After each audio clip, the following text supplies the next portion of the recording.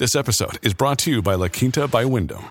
Your work can take you all over the place, like Texas. You've never been, but it's going to be great because you're staying at La Quinta by Wyndham. Their free Bright Side breakfast will give you energy for the day ahead. And after, you can unwind using their free high-speed Wi-Fi. Tonight, La Quinta. Tomorrow, you shine. Book your stay today at lq.com. Families have a lot going on. Let Ollie help manage the mental load with new cognitive help supplements for everyone 4 and up, like delicious Lolly Focus Pops or Lolly Mellow Pops for kids. And for parents, try 3 new Brainy Chews to help you focus, chill out, or get energized. Find these cognitive health buddies for the whole fam at ollie.com. That's OLLY.com. These statements have not been evaluated by the Food and Drug Administration. This product is not intended to diagnose, treat, cure, or prevent any disease.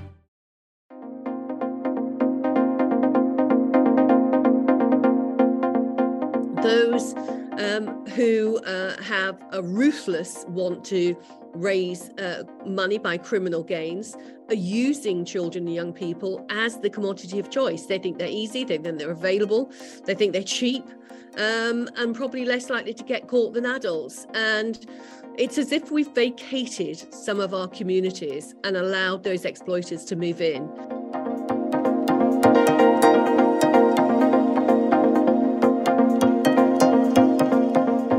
Hello and welcome to the Northern Agenda podcast, coming to you from Reach, the people behind the Manchester Evening News, Newcastle Chronicle and Yorkshire Live.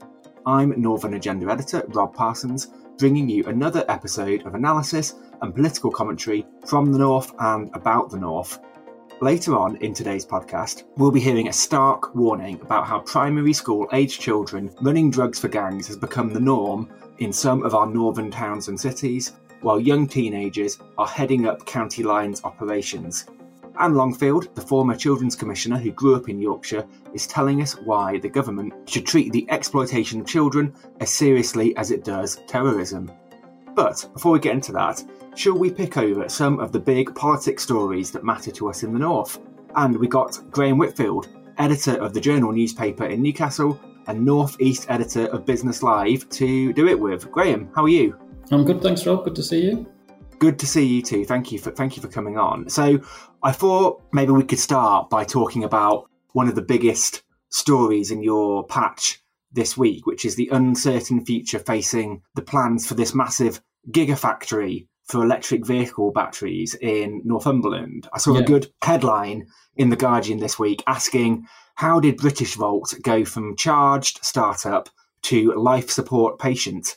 You've been following this story from the start. Can you just explain the importance of this gigafactory and where things currently stand? Yeah, I mean, it's absolutely crucial. The government, as part of its net zero targets, has said that, you know, in a few years' time, we won't be able to produce petrol cars. It will have to produce electric cars. Now, the only way you can do that is to produce batteries to power them. The common consensus seems to be that you need 6 or 7 of these in the UK. Otherwise, you haven't got an automotive industry. And to put that in context, automotive industry is something like 4% of GDP and employs hundreds of thousands of people. It's clearly crucial up here with Nissan, but also dozens of companies in its supply chain. The site in Northumberland is, by all accounts, the best site for a gigafactory in the country. It's got renewable energy on tap. It's right next to the Port of Blythe, so it's got good links out there. It's got good road and rail links. And there's available labour in the area. So it's absolutely crucial that this thing becomes a gigafactory. The country currently only has one gigafactory that's next to the Nissan factory at Sunderland, which is to be expanded. So it's crucial that this thing happens. When it was first announced, which is going back 2 or 3 years, it was billed as the biggest investment in the North East since Nissan. And there was talk of 3,000 direct jobs, 5,000 in the supply chain. And that's great, obviously, but the thing that always was top of my mind was, you know, when Nissan first came to the Northeast in the 1980s, it was 100 years old. It was a multi-million-pound company, and it could pull off the sort of investment you needed to do. Now, when it was first announced up here, Britishvolt was less than a year old. It's a startup. You know, there are companies on most high streets older than Britishvolt. So to get what they need, which is £3.8 billion, and to pull off building this thing, finding people to work on it, getting the product, finding customers, is a huge, huge ask. Now, my guess is that to do that in a good economy is going to be challenging. To do it in an economy that's gone all over the place has proved too much for them, and certainly is at the minute. So the latest story was earlier in the week. There was reports that they were looking at administration, and they've certainly been, in trouble for a while. They've got short-term funding which keeps them going for weeks, and the conversations we've had with them this morning, they're certainly more hopeful that some of their investors have got past the sort of wobbles that were around the mini budget and could be coming back to them. But it's a worrying time, whether you look at it either as a net zero project or an employment project, both of which are really important. It's a worrying time as to whether it will come to fruition. I think it was back in January, wasn't it, that Boris Johnson described this factory as a massive opportunity for levelling up, and it's not hard to see why. Obviously, that the particular bit of Northumberland where it's going to be is prime sort of levelling up territory, isn't it? It would be a great place to have thousands of new high-skilled jobs. So it's going to be a pretty devastating blow to levelling up, if that still exists, if this factory doesn't in fact happen. It is. I mean, it's the site itself is the former coal yards of the old Blythe power station.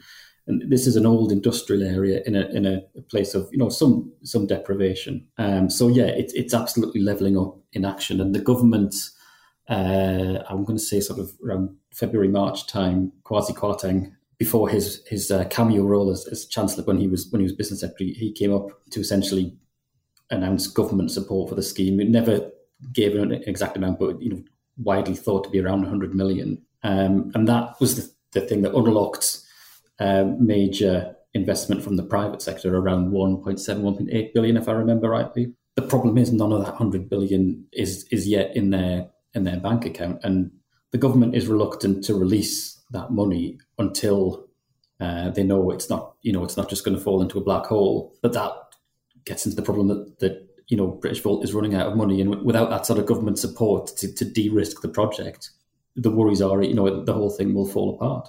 I thought, talking about Boris Johnson again, I was looking back through what we reported over the summer, and I think it was a Prime Minister's questions, perhaps his last Prime Minister's questions before he announced he was leaving as PM, that he said basically a sort of in principle offer of support, a letter to that effect had been sent. This was in early July, and at that point everyone was like, great, this is going to happen. But Kemi Badenoch, the Trade Secretary, was up in the Northeast at a trade exhibition, expo type event this week, and reading her quotes, the situation sounded a lot less, the government seemed a lot less keen to invest its money now than it was perhaps at that point. And she was talking about how they have to, safeguard the taxpayers' interests, and that this particular project didn't seem to meet the criteria for spending £100 million. I mean, that's pretty. That's not a good sign, is it?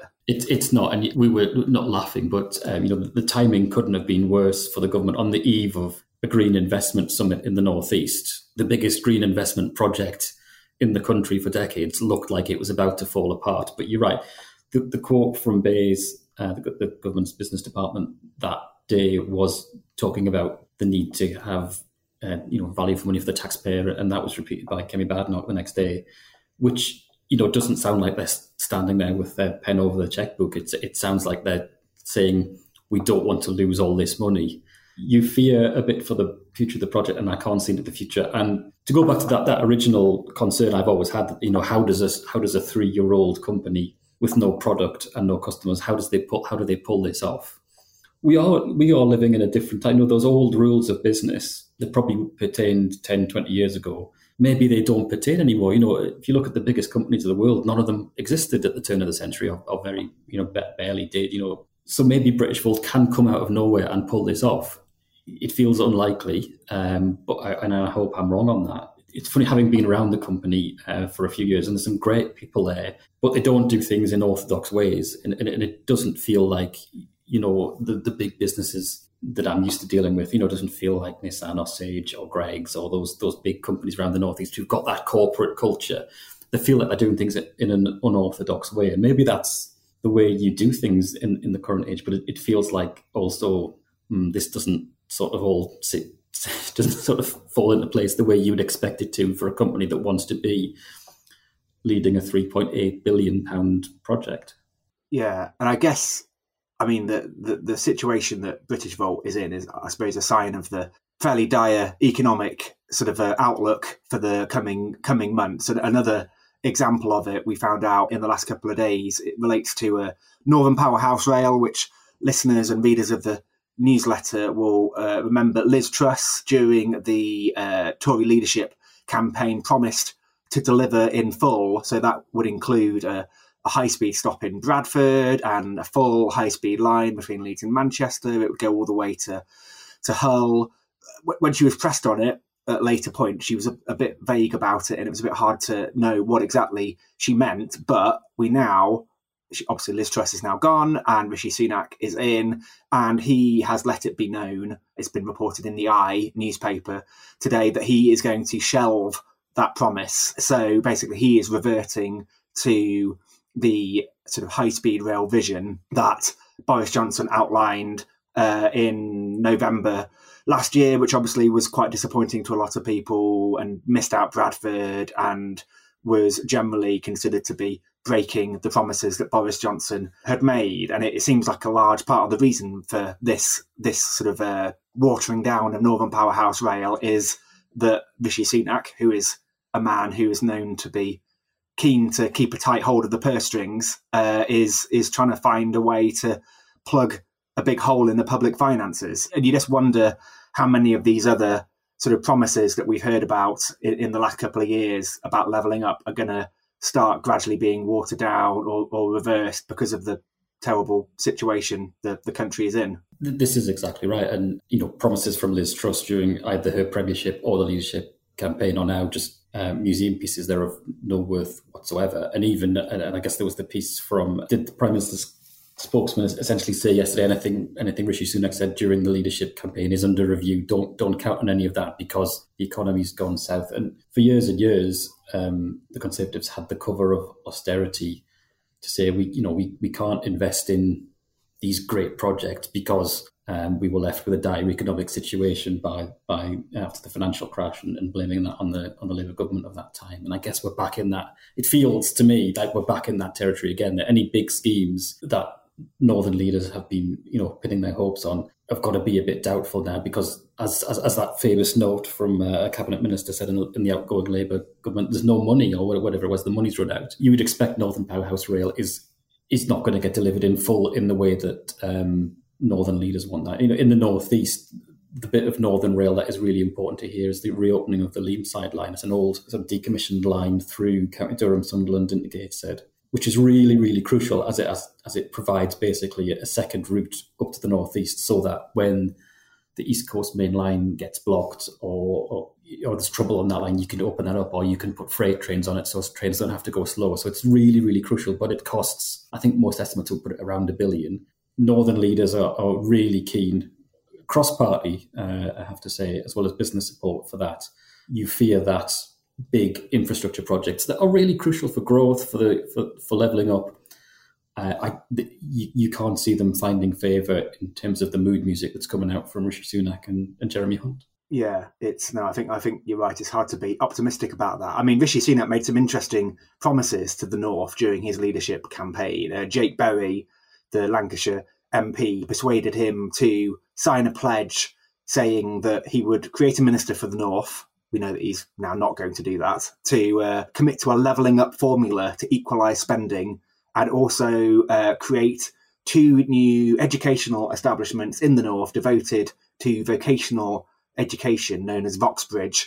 And we can only assume that none of that stuff is going to be happening now. And you and I on Twitter, we traded a couple of quite niche or dated cultural references, didn't we, when we were describing the fact that Liz Truss's promises are basically they're stricken from the record. I think I likened it to the bit in Dallas where Bobby Ewing is having a shower and you realise that the whole thing's been a dream and he didn't die after all.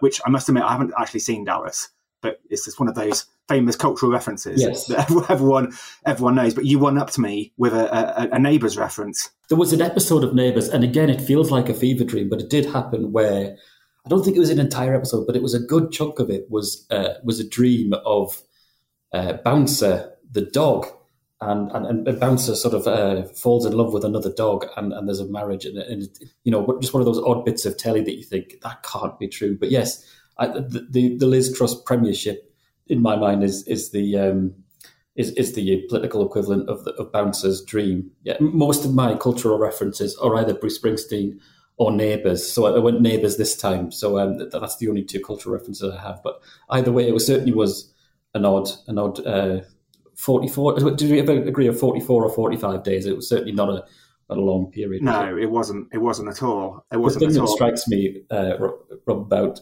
both British Volt and Northern Powerhouse Rail is that these are both big, chunky bits of money. You're talking billions of pounds, and you can see why at a time when the government's run out of money, these things end up getting shelved. But both of them, what they both share as well, is that these things are crucial for the future of the economy, but also for that net zero.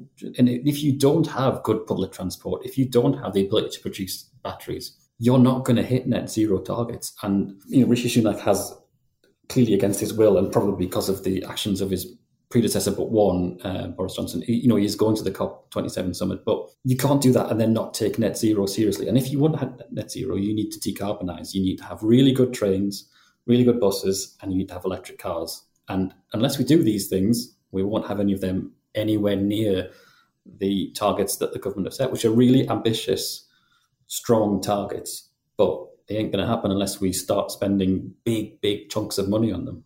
Yeah, it's there might be some short-term gain to be had now from saving this money, but in the long term, both from a net zero and a levelling up point of view, it's going to be very, very damaging. Graham, I want to ask you about one other story which I've been looking at this week for the Northern Agenda. It's a report out by the Sutton Trust called the Speaking Up Report about people's experiences who have different accents, regional accents, and how it's affected them in the early part of their life. And the upshot is, perhaps not surprisingly, that people with Northern or Midlands accents, their experience has been worse and they feel like they're more likely to be prejudiced against. There's a great quote from a guy called Ben Jones from Stockport, who is now a senior leader at a school in Bolton, but he went to university, and he told the report, "The minute you open your mouth, you have a disadvantage. Someone I had just met asked me whether my hometown was one of those desolate wastelands where the factories used to be. All this ultimately led me to modify the way I spoke at university to fit in." Now, obviously, I realise it's not so easy for me to talk about this because I grew up in the Midlands and don't have much of an accent of any kind, really. But does what Ben Jones describes there, does that fit in with your experience? Do you think that's still an issue even now in 2022? I have a bit of an accent, not a strong Geordie accent by any means, but perhaps I've been lucky. My career has been in different parts of the north, and it's never been an issue. And it's funny. One of the stories we've periodically done over the last 5-6 years is call centres and in contact centres moving to the northeast, because one of the assets of this part of the world is people associate a Geordie or a northeast accent with friendliness. So in some ways the opposite is true. But what I don't know and what this report seems to point to is that thing of when you go to London or the southeast, that a Geordie accent or a Manchester accent or a Liverpool accent or a Brummie accent is things that you end up getting mocked for. It seems odd, and like I say, I've never encountered it personally, but certainly the research seems persuasive, and it's just amazing that still is a case, that people feel the need to roll back on their accents a little bit, just to fit in and get ahead. I would hope it's not the case, but the views of that, the testimony from that teacher suggests that maybe we've still got a long way to go in some areas. Yeah, I think you could be right there. Well, Graham Whitfield, thank you for going over some of the big news stories from the north, and let's hear from our guest today.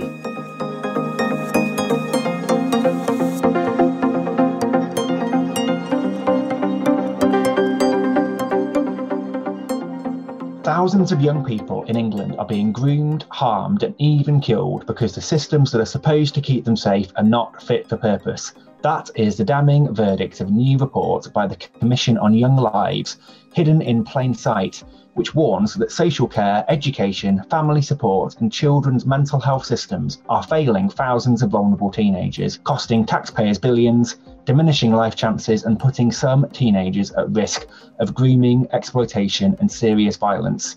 What is the Commission on Young Lives? It launched last year to transform the outcomes of the most marginalised teenagers, and it's a major year-long commission chaired by Anne Longfield, the former Children's Commissioner for England, who grew up in West Yorkshire and I know is well versed in political issues affecting the North. So Anne, welcome to the podcast. Hi, good to join you. It's nice to have you on. So the findings of the report are pretty shocking, I think. I mean, how did we get to this point?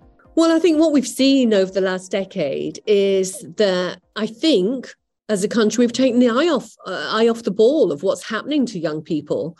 More and more of their services have been cut. We've had a decade where youth clubs, youth centres have gone and schools have closed earlier.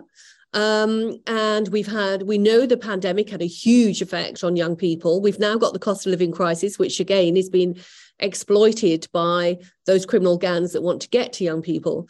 And at the same time as all of those things have happened, those who have a ruthless want to raise money by criminal gains are using children and young people as the commodity of choice. They think they're easy, they think they're available, they think they're cheap, and probably less likely to get caught than adults. And it's as if we've vacated some of our communities and allowed those exploiters to move in. And what I want us to do and want government to do is to recognise the scale of that, the magnitude of what's happening, and begin the fight back seriously, nationally, and also in local areas. Now, we'll come to some of your sort of recommendations for how we can tackle this problem shortly. But I was interested in the report. It suggests that primary school-aged children running drugs for gangs has become the norm in some areas, and young teenagers are heading up county lines operations. And now you say in the report that some parts of the country, the state is completely failing in its duty to protect vulnerable children from county lines, criminal exploitation and serious violence. I mean, is there a geographical element to this? Which parts of the country is this going on in? I mean, is it across the north, particular towns and cities, or is it a sort of nationwide issue? Well, certainly it's grown out of urban areas. Our large cities, London, Birmingham, Merseyside, have been areas where there's been county lines running the longest. But the police forces around the country now say there are county lines operating in every local police force area. And of course, there's a disproportionate number of disadvantaged areas, but also poor children and children, largely Black boys, involved.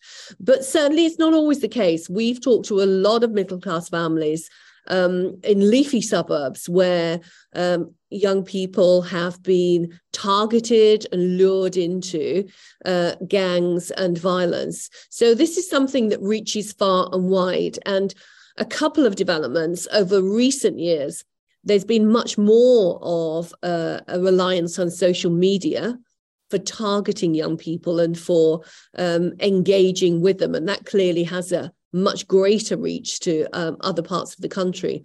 And the other is that you talk there about the age of children involved. We have, I think, seen over the last 5 years a move down in the number of the age of young people involved. What used to be 12 and 13-year-olds, I think we're now seeing as 9, 10, 11-year-olds. And we've been absolutely shocked to see and hear about examples where they're 13 and 14-year-olds heading up county lines, leading and organising that supply of drugs, sometimes 80 miles across the country. So these are really dangerous situations for children to be in, as you can imagine. And the amount of times that people have told me that, that child is going to be in prison or dead in 3 years. And if there's nothing else that should be a wake-up call for action, I think that's enough. So you mentioned that children involved in gangs are getting younger and younger. And this reminded me of a interesting claim that was made in Parliament quite recently by an MP in Lancashire. So Scott Benton, who is the MP for Blackpool, he told the Commons that an 11-year-old boy was the ringleader of a crime spree in that area and was responsible for over 80 different offences, including assaulting a police officer. And he, Scott Benton, the MP, said that efforts of Lancashire police to bring him to justice, this young boy, had been compromised by Blackpool Council's Children's Directorate, who refused to criminalise teenagers. I just wonder what you made of that. I mean, it sounds from what you're saying that an 11-year-old boy being the ringleader of a gang is eminently plausible. But in terms of how best to deal with that, I mean, is he right to criticise the local council for not taking criminal action against him? Are there other ways that we can stop young kids like this getting involved in gang life? Yeah. I mean, the first thing to say, if you've got an 11-year-old or a 12-year-old involved at a reasonably high level in a gang, then, or in any stage in a gang, then things are going very wrong. That's a young person at risk. And the local authority, the government, has a responsibility to safeguard those children. You know, they need to intervene to do so. If there are criminal activities going on, of course, there need to be consequences. I'm not trying to be soft here, but for young children who are being targeted, being groomed, and being manipulated themselves as part of a bigger criminal gang, there's clearly that level of intimidation going on. So with all of this, what we found actually is that there's a lot of children, young people who are involved, where there's lots of professionals around them, sometimes 20, even 30 professionals.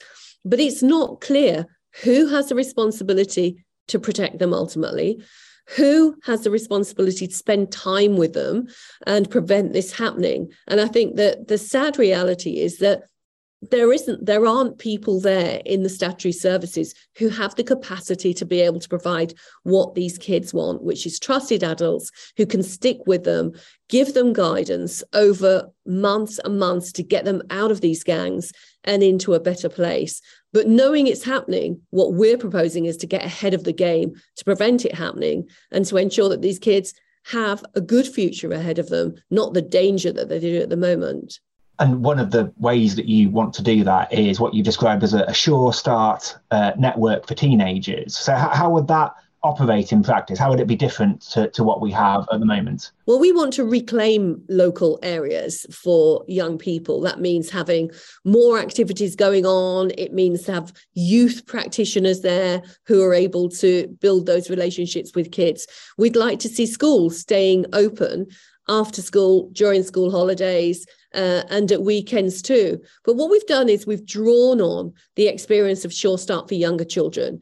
We've looked at how that could work for teenagers. So you coordinate services in and around schools. You bring health and education together, and you make sure that these places are trusted places where teenagers and their parents can expect to find people who are on their side and they can rely on. We think it's really plausible to establish a Sure Start Plus hub in and around secondary schools in the most disadvantaged areas. And any kind of investment that takes place now, we've sought to make this as practical and affordable as possible, we believe will save money within a very short period of time. And presumably that is the argument that you would make to ministers when they say, well, we haven't got any money, the public finances are in a desperate state, we're cutting back on things left, right and centre. Your argument would be, well, you might save some money now, but it will cost you more in the long run. Well, there's a straight investor save argument. At the moment, it's been estimated that the cost of not intervening early is about £17 billion a year. The cost of knife crime, youth knife crime alone over the last 11 years has been £11 billion. So we're paying for this. We're paying this through our youth custody, through our NHS, through our police, through our schools. We're paying billions, but we're not preventing it happening. But we do think there are creative ways where, government can look for funds to cover this. We say, for instance, that we think the social media and telephone companies should have a social levy applied to pay for the £1 billion recovery package that we think is needed for mental health. We think government should look at a new arrangements over proceeds of crime to spend on these Sure Start hubs and on these workers. You know, there are ways that government can do this without just being a constant drain on their central funds. But first of all, there has to be the determination to make this happen. And the will at the highest level is what I think we need to see in place.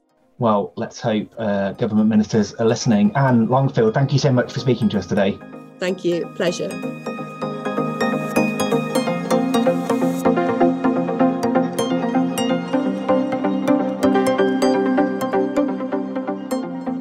Thank you for listening to the Northern Agenda podcast, and don't forget you can subscribe to our daily newsletter at thenorthernagenda.co.uk. It's more important than ever for Northern voices to be heard. The Northern Agenda is a laudable production for Reach. It's presented by me, Rob Parsons, and it's produced by Daniel J. McLaughlin. If you enjoyed this episode, please subscribe to The Northern Agenda wherever you listen to your podcasts, including Apple and Spotify. Also, check out the other laudable podcasts. See you next week. Bye-bye.